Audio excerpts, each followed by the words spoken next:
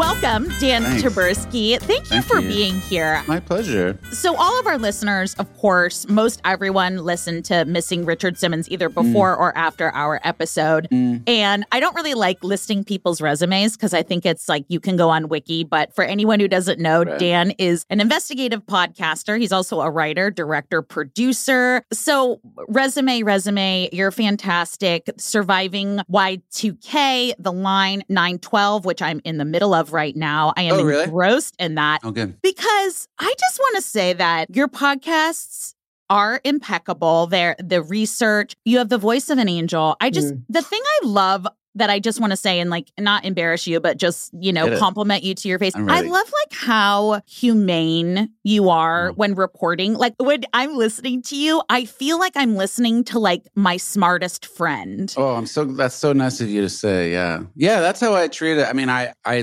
just like people. I just think it's so, I was talking about this with somebody yesterday. There's something so amazing about the fact that like people even agree to sit down with you and tell you anything anyway. Like they're like, yeah, I'll answer any question you have. Yeah. And that's like an amazing, like if you just live in that vibe of just like really anything, then you just kind of like, it's just like people will tell you what it's like for them. People like telling their stories. And people love telling their stories and people have great stories. Yeah, totally. And I think that you have this sort of, I don't know if it's intentional, but like this sort of like neutrality when you speak. It's very intentional. That's great because I'm not smart enough to be neutral. I'm too passionate and insane. We're both like, crazy people. Yeah. But yeah, I whizzed through Missing Richard Simmons and it's just your coverage is just amazing, but also just like I feel like you're my friend. Thanks. I'm not. You replaced me as her smartest friend in her head, even though you're not her friend at all. I can pretend to be your friend for sure. Thank you. I'm glad to hear that. That's where Dan Taberski podcasts go. We go. We listen to them all. We love them. Very They're much. so well made. Yeah. I do want to ask you. Obviously we want to dive into some questions we have about Richard and the podcast in general. But correct me if I'm wrong. You did documentaries before you did podcasting. Just kind of like, how did that all come about? Yeah, I did TV. I worked in TV first. I worked in politics first, and then I worked in television for years. I worked at NBC News and then The Daily Show, and then I had my own production company where we would make like comedy shows and game shows and kids shows. I had a kids show on for a while, and super fun. And it was all sort of unscripted stuff. Never like any docu-series, but like more like game shows and like usually with real people. But I tried to shift into documentary around 10 years ago, and I made one doc short, which was great. Was that These Cocksucking Tears, yeah. It's about the first gay country music singer who made the first gay country music album in 1973 and then never made another one. And so it was about going back to him and trying to figure out why he did it. Was that the name of the album? It was a name of one of the songs. In 1973, he was the son of a dairy farmer, and he wrote an album that had songs called Crying These Cocksucking Tears on it that were like sort of jokey, but also like seriously about the experience of being gay and not knowing what to do and like not being able to connect with people because you're guys and guys can't connect with each other, especially in the 70s. And like, so it was just, he wrote about it really authentically. And so it was a film about him. And then I was trying to do a feature about Richard Simmons. And then that turned into a podcast. Okay. That's right. You wanted to do a documentary about it. Yeah, that's how I met him. I started taking his class and I told him the first day that I wanted to make a documentary about him. That's so cool. And he was all in? He said no, but then he sort of like winked, which is sort of just very much like him. Like he said no, but we continued the friendship. And so I kept coming to the class and we started to get to know each other. And then we started talking more seriously. You moved to LA just to do this? I was in LA at the time. I lived in LA from 2007 to 2013. So this is all happening in Los Angeles. This is the Los Angeles me. Completely different. Why do you think this is a documentary I want to make? Well, I found out that you could take a class with him for $12 a class 3 times a week in Beverly Hills, just walk in. And I just thought it was the funniest, like, I couldn't believe it. And I remember him from being really young. My mom used to watch his show and I remember him really clearly. And I've always thought he was really funny and outrageous, but also like there was clearly something else going on, like a lot of pain in his humor and like he would cry all the time. And I just like loved that. And so I just thought it would be funny to take the class. And then the class was outrageous and he would like, was always kissing and hugging people and like taking my shirt off and there's music playing and it's like, it's all different types of women, like mostly women and some gay guys and some straight people, but like, like people who are 500 pounds and then people who are like me and then people like it was just a really beautiful space that he created. And so I wanted to do a film about him that was like a rock doc. Like I wanted to do it to music with him. And then we were talking about that and then we put it on hold and then he disappeared. That's literally when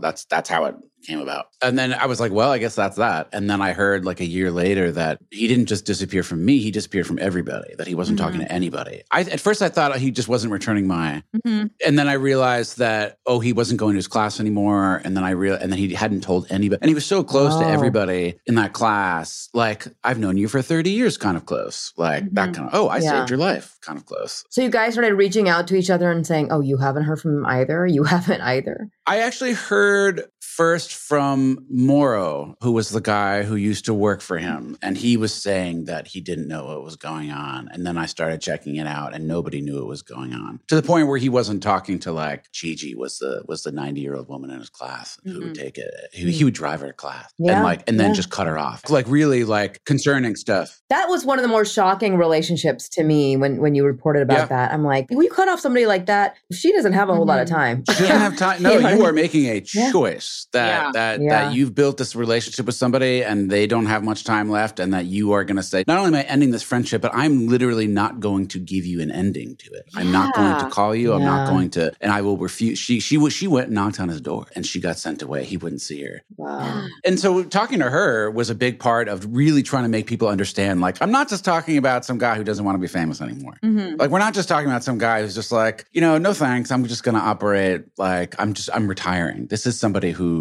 had done something drastic and severe. And that relationship with her was a great way to illustrate to people just how unusual and scary it was for all these people. Did you feel close to him? It seemed like he was a person who everyone would describe as like, Richard, my best friend. It seemed that way. He definitely wasn't my best friend, for sure. But we had, it's really hard to explain.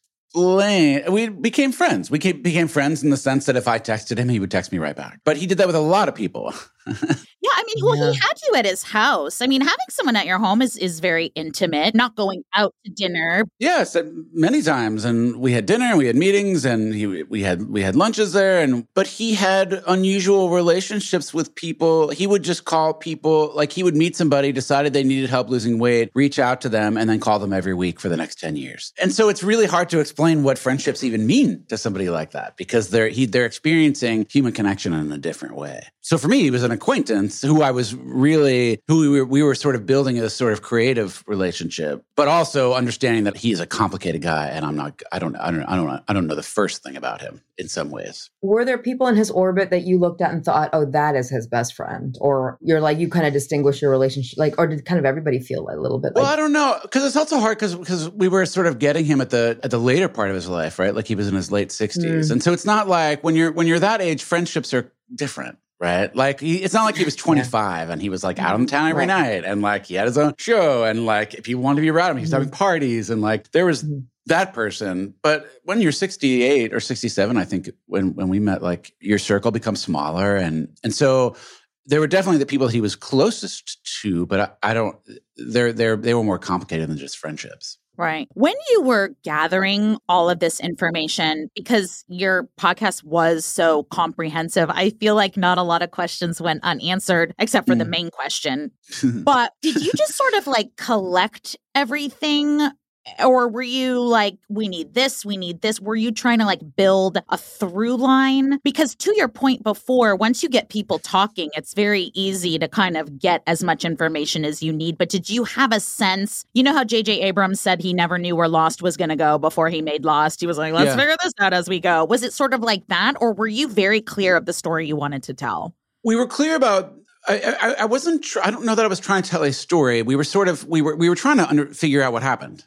So it was an investigation, but it was an emotional investigation. It was investigating not just why would he do this, but like, why does everybody feel so weird about it now? Why do I feel weird about it? Why do the people around him feel so weird about it? What happens when you're abandoned like that? Like, what does friendship mean to a famous person? What does it mean when you're acting as their psychologist in some ways? Yeah. And like, are you their friend anymore? Or is it more like that you owe them something? Like, you can't just abandon people that you're working with on an emotional, mental level. And so it was asking all those questions. So I wasn't trying to tell the story of what had happened. I was trying to figure it out. And the process of making the podcast was just recording that process of us trying to figure it out. And so we were talking to people not so that they could fill in gaps in our story. We were kind of talking to people so that they could sort of help us understand it. And we were really intentional about that. So in that sense, there was no ending. We didn't know what was going to happen. And that was the point, is because if we had to wait till there was an ending and then you make it, then you really are just recreating a story that isn't really happening. Mm-hmm. It's sort of what happened and you're retelling. But Missing Richard Simmons was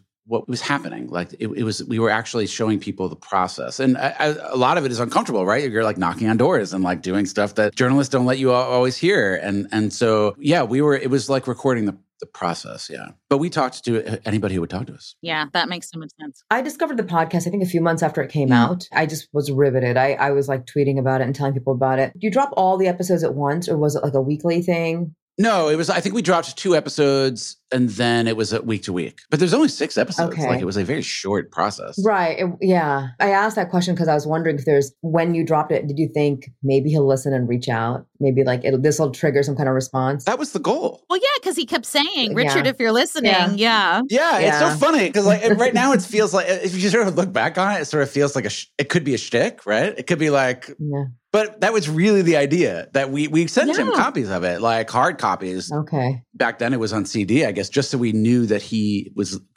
had the ability to listen to it. I wasn't even sure if he knew what a podcast was. You know what I mean? Yeah. He read his fan mail. It's very possible he listened to I'm positive he listened to it. Oh, 100%. 100%. I mean, his manager said, when I asked him, he said he listened to parts of it. But I mean, he was certainly aware of it. He certainly listened to parts of it. I don't know. That was the idea, that we were reaching out to him. But also keep in mind, we had no idea it was going to become so big. And so it was like this little gesture it felt like we were doing. And in retrospect, but how it looked was a giant gesture. Like we were saying, hey, are you okay? Like what we felt like we were doing was like, hey, are you okay? Let us know. It's just going to be this weird podcast that a couple thousand people listen to. Like nobody cares about Richard Simmons. It's not in the zeitgeist. But people do. 100%. There was always that possibility.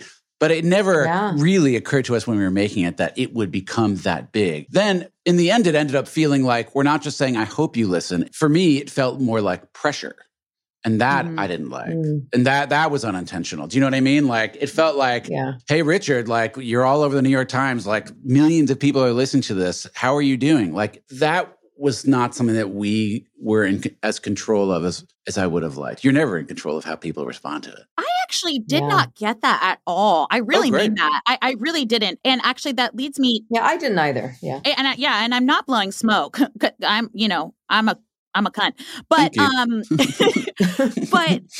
Because it felt like we care about you. Are you okay? It was like a tiptoey, like, hey, if you want to talk to us. But that leads me to something else because I think I binged it in like a day and a half. It was one of the most easy listens. As I was listening and as we started researching more, he's like one of the most unproblematic people. He's right up there with Dolly Parton. And then when I started researching and I read, I don't want to use the word backlash, but I guess the criticism was that it was invasive. And I thought, I didn't get that at all. First of all, you are a highly skilled investigative podcaster. You're literally doing your job. And I found that to be very curious. It's like, I don't know, were you expecting that? Or were you kind of like, I'm just trying to figure out what happened? How did you feel when you read that feedback? I didn't read a lot of it. I read some of it. I read the bigger ones, the bigger feedback, the ones that really went after it. It was frustrating when it was happening, but we were so in the middle of it. And people were also saying a lot of really great stuff. The great stuff that people were saying about Richard, that was incredibly exciting because he was like this forgotten. He's not a, and so the fact that part of it was really just for people to understand how sort of incredible this person is. And the fact that people were sort of getting that in a huge way to the point that they were being defensive about him. Right. was sort of a fascinating thing. The flip side is also that like, it was kind of and I'm saying this more in retrospect too, any sort of like public process like that is really hard, really scary. Robbie, I'm sure you are familiar with this feeling. Nothing about that. Yeah, like even if you're confident in what you're doing and like you're sure of yourself and you're doing everything really intentionally, like it is very challenging to go through that process. But nobody was saying it was bad. No, yeah, of course, yeah. And so people were really engaging with it. A lot of it was people were really engaging with it on the terms that we had set out. Like part of the question of the podcast was, how far is too far? How do you ask somebody if they're okay if they say that they are, but you know they're not? Like, how do you pursue that? And so a lot of people were just sort of really engaging with it. Even if the criticism felt negative, it was what a gift for people to engage with what you're doing instead of ignoring it. Like that was the most shocking part in a great way. One of the interesting things, and I'm sure like, you know, the podcast evoked different things in different people. One of the things that it evoked in me was like the sense of entitlement, almost like, how can you just disappear and not let us know? Like, let us know, as if I know him, right? And I haven't even frankly thought about Richard Simmons in a year, but I still felt like the sense, and it's because of this, like, you know, not existing relationship that we all think we have with people like who have profiles like this, who have these huge personalities. And we talked about that when we did our episode with Joey Taranto. Are we entitled to anything? Was his 90-year-old friend entitled to anything in any of this, right? Like, it's a really hard question to answer. Where did you land on that? I mean, how do you feel? I'm sure there's going to be anger and resentment from people that we just cut off. Yeah. Because if I feel entitled and I got no reason to feel entitled, then I can't imagine. Yeah. One dynamic that was really clear is that what Richard did in the 40 years that he was a public figure was embrace people who needed help and help a lot of people. And he was incredibly giving with his time and his resources and his influence and his knowledge. But the minute he cut them off, you realize how big that power dynamic difference is, how big the power difference is, and how all of a sudden you realize, oh, he's totally in control of this conversation. I think that's upsetting to realize with your friends. If you think that he's your friend, and now I'm not talking about myself, I'm talking about the people who took his class for 30 years. So then you realize, oh, this power dynamic is really unfair and is incredibly harmful to people who are already have issues with self-esteem and building relationships and all that trauma. Now they're questioning the 20 years they've spent with you. And as they should. Was this any of it real? As they should. But the final answer is, and this is where a lot of the people who criticized it, the final answer is up to the person. It is not his responsibility to take care of anybody but himself. As a human level, people are sort of like, take care of yourself. Don't worry about everybody else. I sort of get that. And so a lot of that criticism came from people who were sort of absolutists about that feeling. Mm-hmm. Yeah. And yet, I think most other people were like, but can we talk about like how fucked up this is anyway? Like, and why it makes us so sad. And like nobody was really doing it out of anger, really. Everybody was just so confused. And there was something that the feeling that created working on the project was such a specific, unusual mystery that we really couldn't answer. It wasn't like pretending there was a mystery and then like, here's how we would here are all the parts of the mystery that would exist if it was really, it was like a real, like, I could literally cancel my meetings and talk about Richard Simmons for the next 6 hours. Like, it's the most confusing, beautiful, sad experience that I've had making a thing. I've actually been really consumed by it the past couple weeks, thinking about somebody that I sort of took for granted. I didn't think negatively of, but I would say, oh, Richard Simmons is on Whose Line Is It Anyway? Or Richard Simmons is here. And then it's that thing when he leaves and you're like, I didn't realize I loved him so much. It's kind of like when a famous person dies. Yeah. And you think, oh, man, I'm going to miss the, and it's that weird feeling. And I think, but you walked that line like so beautifully. I really, really mean that. Like, oh, thank you. I appreciate that. You made me feel so many things. Also, I don't know if a lot of people talked about it. The double entendre of the title is, because when I first started it, I was like, it's about Richard Simmons going missing. And then I'm like, no, it's about missing him. Us missing him. So I loved that. You know, something we didn't talk about in our episode very much was his sexuality. And now looking back on a lens of 2023, he really was a pioneer for the LGBTQ community, whether or not that was intentional, because it was one of those things that you're like, that funny gay guy. But he actually never spoke about his sexuality. He never spoke about that kind of thing. Mm-mm. Do you think he had romantic love in his life? I know the answer to those things. I wouldn't delve directly into it. Mm-hmm. Mm. And there are a lot of things I know about Richard Simmons that I wouldn't say publicly. Course, yeah. But that was also part of the project. And also part of the funny thing about the backlash that everybody's like, you're invading his privacy. I'm like, dude, if I wanted to invade his privacy, like I could drop 10 fucking barn burners on you right now. Yeah. Yeah. I guess I'll answer like this. I certainly think he was playing. I mean, anybody could see he was playing with gender and playing with sexuality and playing with bisexuality and playing with like pushing it, you know, in terms of like being overly sexual in weird circumstances. And just like he really was like juggling that. I mean, he would come to the class dressed like Medusa, and then he would come to class dressed like a cowboy. And then he would. So it was always this sort of drag performance. I think he used to say this. I'm not remember the exact. He used to say something like, I'm not right for one person. I'm right for a lot of people. I think what filled him up, and I think the relationships he had with all the people he helped were more than he can handle. Mm-hmm. And intimate in a way that a lot of people wouldn't understand, but, you know, in a lot of ways more intimate than certain types of sexual relationships. And so I think that he had a lot of human relationships, but they definitely were not in the pattern that most people are used to. Because it is interesting that he never... Not that he owes us that, but he never came out. But there might not be any coming out to do because, and it's so interesting. Like he might not, from like 1970s. When you look at the 1970s, you're like, oh, here's a closeted gay guy that nobody's saying is gay, but we clearly know he's gay, and everybody's really guessing, right? But that's like back then, like people barely believed in bisexuality. Right. Like, and so like that bisexuality was always just a thing that gay people said when they wanted to like half come out of the closet. Yes.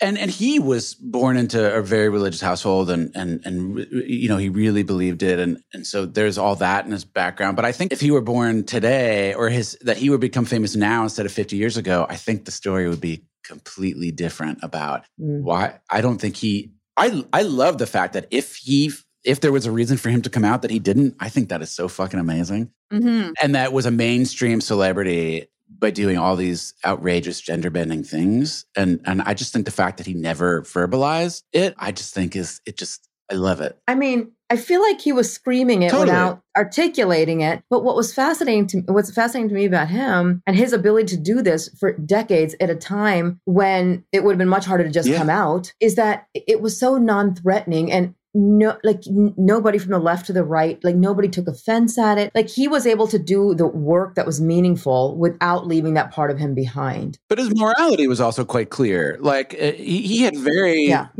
not right wing. He had very middle American values of helping people, helping women, helping housewives, helping he on the one hand, he did have this sort of outrageous side that feels very sort of cosmopolitan, urban, and sexual. But on the other hand, he was quite straight ahead in terms of like, you know, he was on soap operas and like he had a daytime talk show. Like he was more like Ellen before Ellen was in a certain type of way. That the sexuality part really just fell to the wayside because there was just a lot more going on. Mm-hmm. In terms of where you are and how much you know about Richard, and then now seeing how much the podcast meant to so many people, and now you're so successful in the podcast world, is there anything you would do differently? Is there anything you would add? Or anything you regret doing on the podcast? I'm not a big regretter.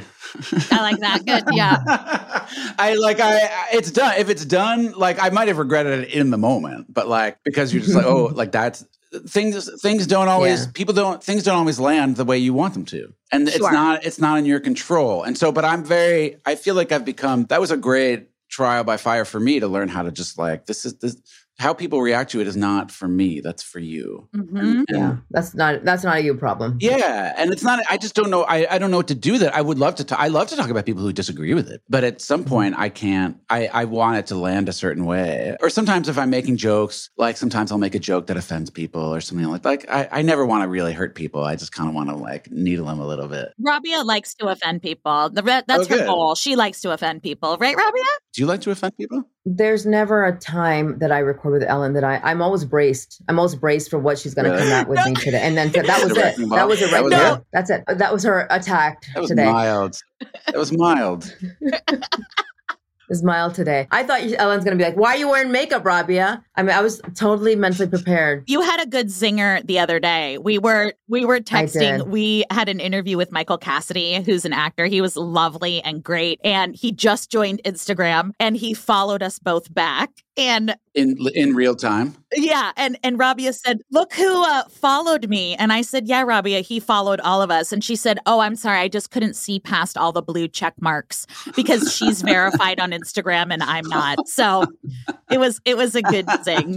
That is a good zing. It was good. I'm never not going to let her forget that. The thing I do love about you, Rabia, is I want to be more like you and like Dan. I get so emotional. You know, you put something out there and you said, this is my opinion. And it's very much, that's a you thing. I love that about you. Yeah. I'm like, what? Yeah. What?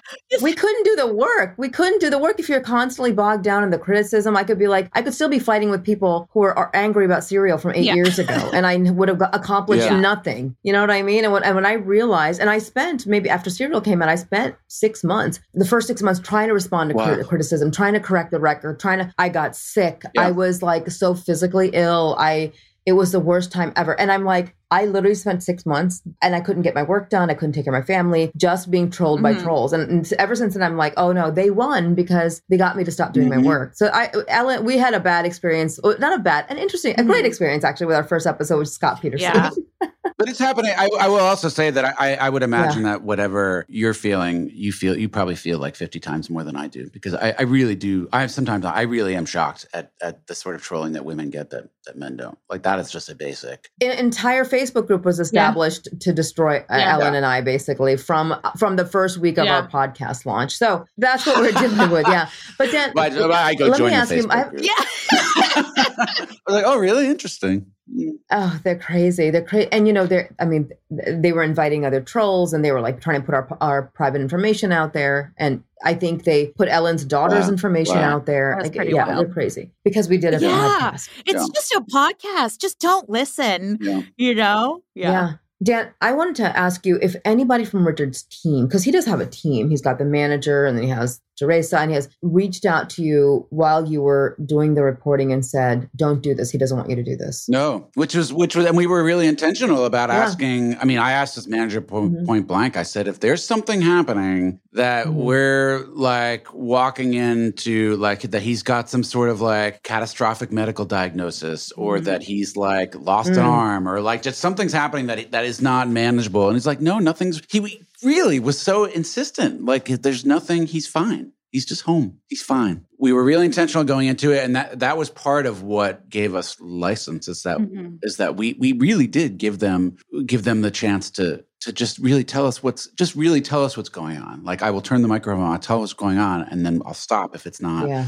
And they and shut it down. They could have shut it down. And they didn't. Yeah. I get that. Again, it was very respectful. I feel like you went in so caring and concerned. And I don't know if it's the sound of your voice that sounds so like friendly and kind, because that's why I asked you about when people called it invasive. I said, I felt like this was just like a good friend who was worried. So I'm sure you've gotten this question before, but for my brain, and I'm sure our listeners, do you think we'll ever see him again? Oh, yeah.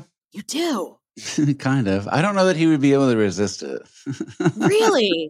I was thinking the same thing too. I'm like, there'll be a point at which, in his own terms, maybe in a very different version of Richard. I think it'll be a different version of Richard. Yeah. I don't think it'll be like him teaching an exercise class. But I think I don't think I think he would come back. Wow. I in some way, I think he'll do an interview or something, or he'll talk to people. Oh, I hope it's you. I hope it's not you. I don't think it'll be me. Diane Sawyer. I don't think it'll be. Oh, I know. I do think he'll do something really normie, like just do like the Today Show or something, which would be so boring. But I also, like, if I were Richard, I don't know that I would do it with me either. Like, Richard is really headstrong, and I think it would be pretty hard for him to shake the fact that I started that conversation, and that him talking to me would be him responding to a scenario that I set up. He wants to be in control. And so I don't. Oh, that was actually the question I was going to ask you. Do you think Richard Simmons is in control of his life? Yeah. Because that was the big question for us, right? Like, is he being coerced in some way? Is he being held hostage? But do you think he's in control? Yeah, I think he's in control. I think he's home and safe as much as I could ever know. you know, it's really hard to speak about how the elaborate personal dynamics that we're involved in sort of restrict or increase our level of control, especially at that age when you're a senior. Yeah. But yeah, I think he's in control and he's fine. That's what I have to go on. Like I can't get any more than that from what I hear. Yeah. Obviously, Rabia experiences, you know, she has so much I don't mean to sound dramatic, but classified information. There's things that you can't share. It's not classified. It's the stuff that I don't want to, it's nobody's business, including my own. Like, which is a weird thing about sort of investigating stuff is that you find out stuff that really isn't your business. Right. And so you just sort of put it in the not my business file. Yeah. Oh, sorry. What were you going to say? I was, because you said you have so many secrets and things that aren't anybody's business. And I totally respect that. Is there anything that you don't have to share, but is there anything that that would satiate people's curiosity? Yes. Okay. That's juicy. Yeah. No, there's a couple of things that I would have to investigate them more to sort of to create the sort of journalists like two sources and a third and like that sort of thing. But yeah, I think that there are other layers to the story that are super fucking interesting. Yeah, totally. So is that Rock Doc going to happen or? Could the podcast become a documentary? Did you guys film it? I've been asked. I don't have anything more to say about Richard Simmons.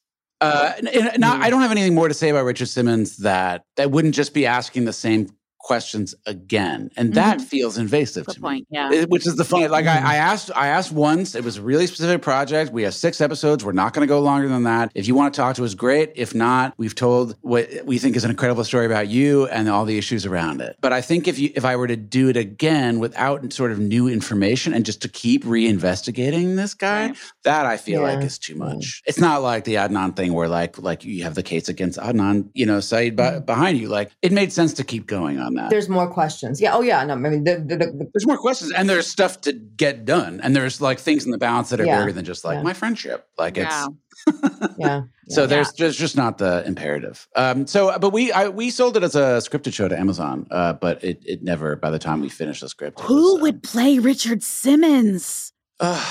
God, who are your top 3? Oh, I don't know now. It was so long. I mean, we were developing this like 5 years ago. I'm trying to think.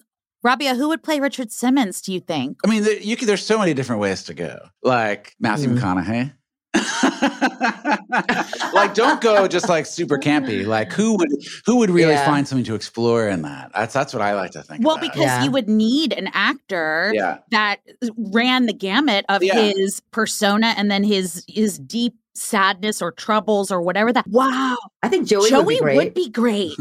I was thinking that. Yeah, and Joey is my partner from my other podcast. We were on Broadway together, but he would be great. That's such. I never thought of that. Let's see. Jonah Hill came up once, which I thought would be very interesting. Yes. Just people who are just sort of people who have that sort of depth and sort of weirdness about them. Richard is a weird dude. Like, to be in his presence, it's not just the straight ahead sort of like, he's just an incredibly outrageous person. We were just talking about this guy the other day, Giovanni Ribisi. Oh my God, I love Giovanni Ribisi. That would be amazing. Also, there you go. I solved it. Not to bring down the room, but at a time, Robin Williams. Yes. Very similar people. Yeah. Very similar sense of humor. Yeah. And I would imagine also very similar to be in a room with, like, they're really hard to corral. Being in a room with Richard Simmons alone is not easy. It's not easy. Oh, he would go, the left turns, when he was on Howard Stern. You're really at his mercy. Yeah. You're probably emotionally completely spent by the time you spent some time with him, right? Like, it's got to be very draining. The funny thing is, he tends to not really be my type of person. Like, it's not. It is hard to spend time around him. It's also incredibly lovely, and like it fills you up, and like he's just got. Well, that's my question. Is it energizing or is it draining? It's both. It's energizing for an hour and a half class.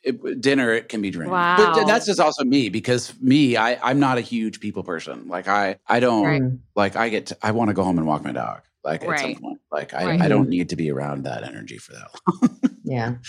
Before you go, Dan, which I'm so grateful you're here. It really just means a lot. Thank you so much. Our listeners, if they hadn't listened to Missing, they have listened now. And they have loved this coverage. You've made us remember Richard again and remember how much we loved him. He's really special. He's really special. He is. In researching you before I reached out, I love how diversified your work is. Just you span a lot of genres. And then seems like you fell into podcasting and you're so good at it. But what is your favorite genre to work in? Because does podcasting just come naturally or do you really love it? I really love podcasting. I mean, I like nonfiction. And so I like documentary. I'm definitely looking to make another feature again, but it needs to be the right thing, and it takes years to develop those things, and so that process is always happening. But podcasting for me is really similar. It's just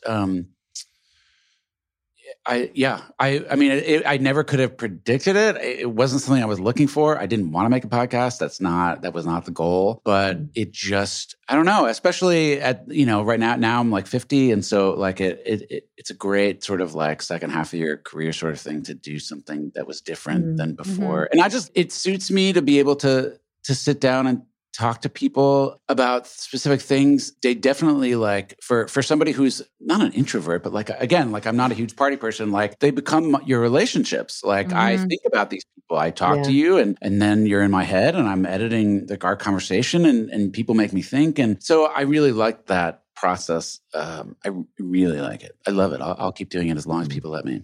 Oh, I'm loving 912. Oh, good. I loved making it. It was really intense. Really engrossed. We can all as podcasters agree that we love being able to do it all from home. Yeah, I love not wearing pants to work. It's kind of my favorite thing. She's not wearing anything. Yeah. Anyway, she's not wearing anything. That's just like paper. Yeah. Totally. Just from up here. You're like in one of those like things when you go to like an old West town and then you put your head in the big board. Yeah. But you've got like a cow lady. Yeah. I'm only wearing a scarf and nothing else. An enormous scarf. Yeah. Can you brag about yourself for a little bit and tell our listeners where they can find you and what they're doing and what they can download and how we can support you? Yeah, I'm working on my next podcast. Always working on the next one. Yay. Are we allowed to know any bit of it? You're not. But that's how it is. It's really challenging. It's not uncontroversial. I can't figure it out for the life of me in a good way. All the things I want to make. Like if I feel like I can't figure it out, like that is like a good sign. Like I really am just perplexed by it. When will it come out? I think at the beginning of the year. Okay. Yeah. You have Surviving Y2K. Yeah. And then so, I mean, this is my sixth podcast that I'm working on now. And I have a deal at Pineapple Street Studios, so I'll keep making series with them. But I had Missing Richard Simmons, Surviving Y2K, Running from Cops. And then I did the line for Apple. Yeah. So good. I did the line for Apple about the Eddie Gallagher case, if you like war crimes, which I fucking loved working in that world. That was amazing. Like talking to all those Navy SEALs and stuff was fascinating. And then 912 after that. So yeah, pretty varied. Yeah. But I like limited run. I like that format. Yeah, it's very cool. I know you're not big on social media, but where can people connect with you? You can do Instagram, Dan Taberski, or Twitter, D Taberski. Thank you so much for returning my message. I sort of threw out this blanket message and I said, we like you. Will you come talk to us? No, it's so lovely. It's so nice to talk about it. I like to talk about it. I was like, there's no way he's going to do it. I love talking about Richard Simmons.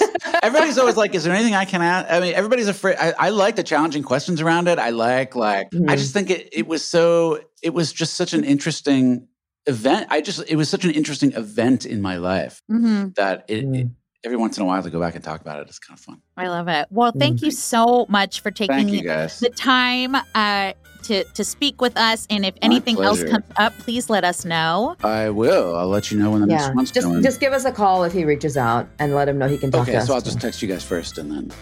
Just text us first. Also just text me when I can pick up my quilt because I'm really excited. Just something I can frame in my house. That is really, really cool. Have you ever thought of doing it for charity or do you? I would do it for charity. Nobody's ever asked. I would love to do some kind of a fundraiser for charity. I think that would be really cool. Our listeners are very, very generous, and I think that would be a great thing to do. I love making them. Yeah. So I mean, yeah. At this point, I don't sell them or try to make money off them just because I don't want to turn it into a business. I want to just keep it art for as long as possible. But then once podcasting falls through, maybe quilts will be. Yeah. There's a lot of money in quilts. You're sitting on a gold mine, Dan. Well, thank you to Dan Taberski. Thank you again. If you have not listened to Missing Richard Simmons, you are missing out. It is such an easy listen, and please support all of his other projects. And we hope to see you soon, Dan. Thanks. Right on. Good talking to you. Alrighty. Bye, everybody. I want you to always remember how important you are to me. And always remember how many people truly love you. Every time you exercise, you're saying, I love you to your body. And every time you eat a healthy meal, you're adding an extra day to your life. Before you go to bed at night, count your blessings, because you have many. And pray for those who have not been blessed on this earth. Say your prayers every night. And simply ask for another day on this earth. Thank you.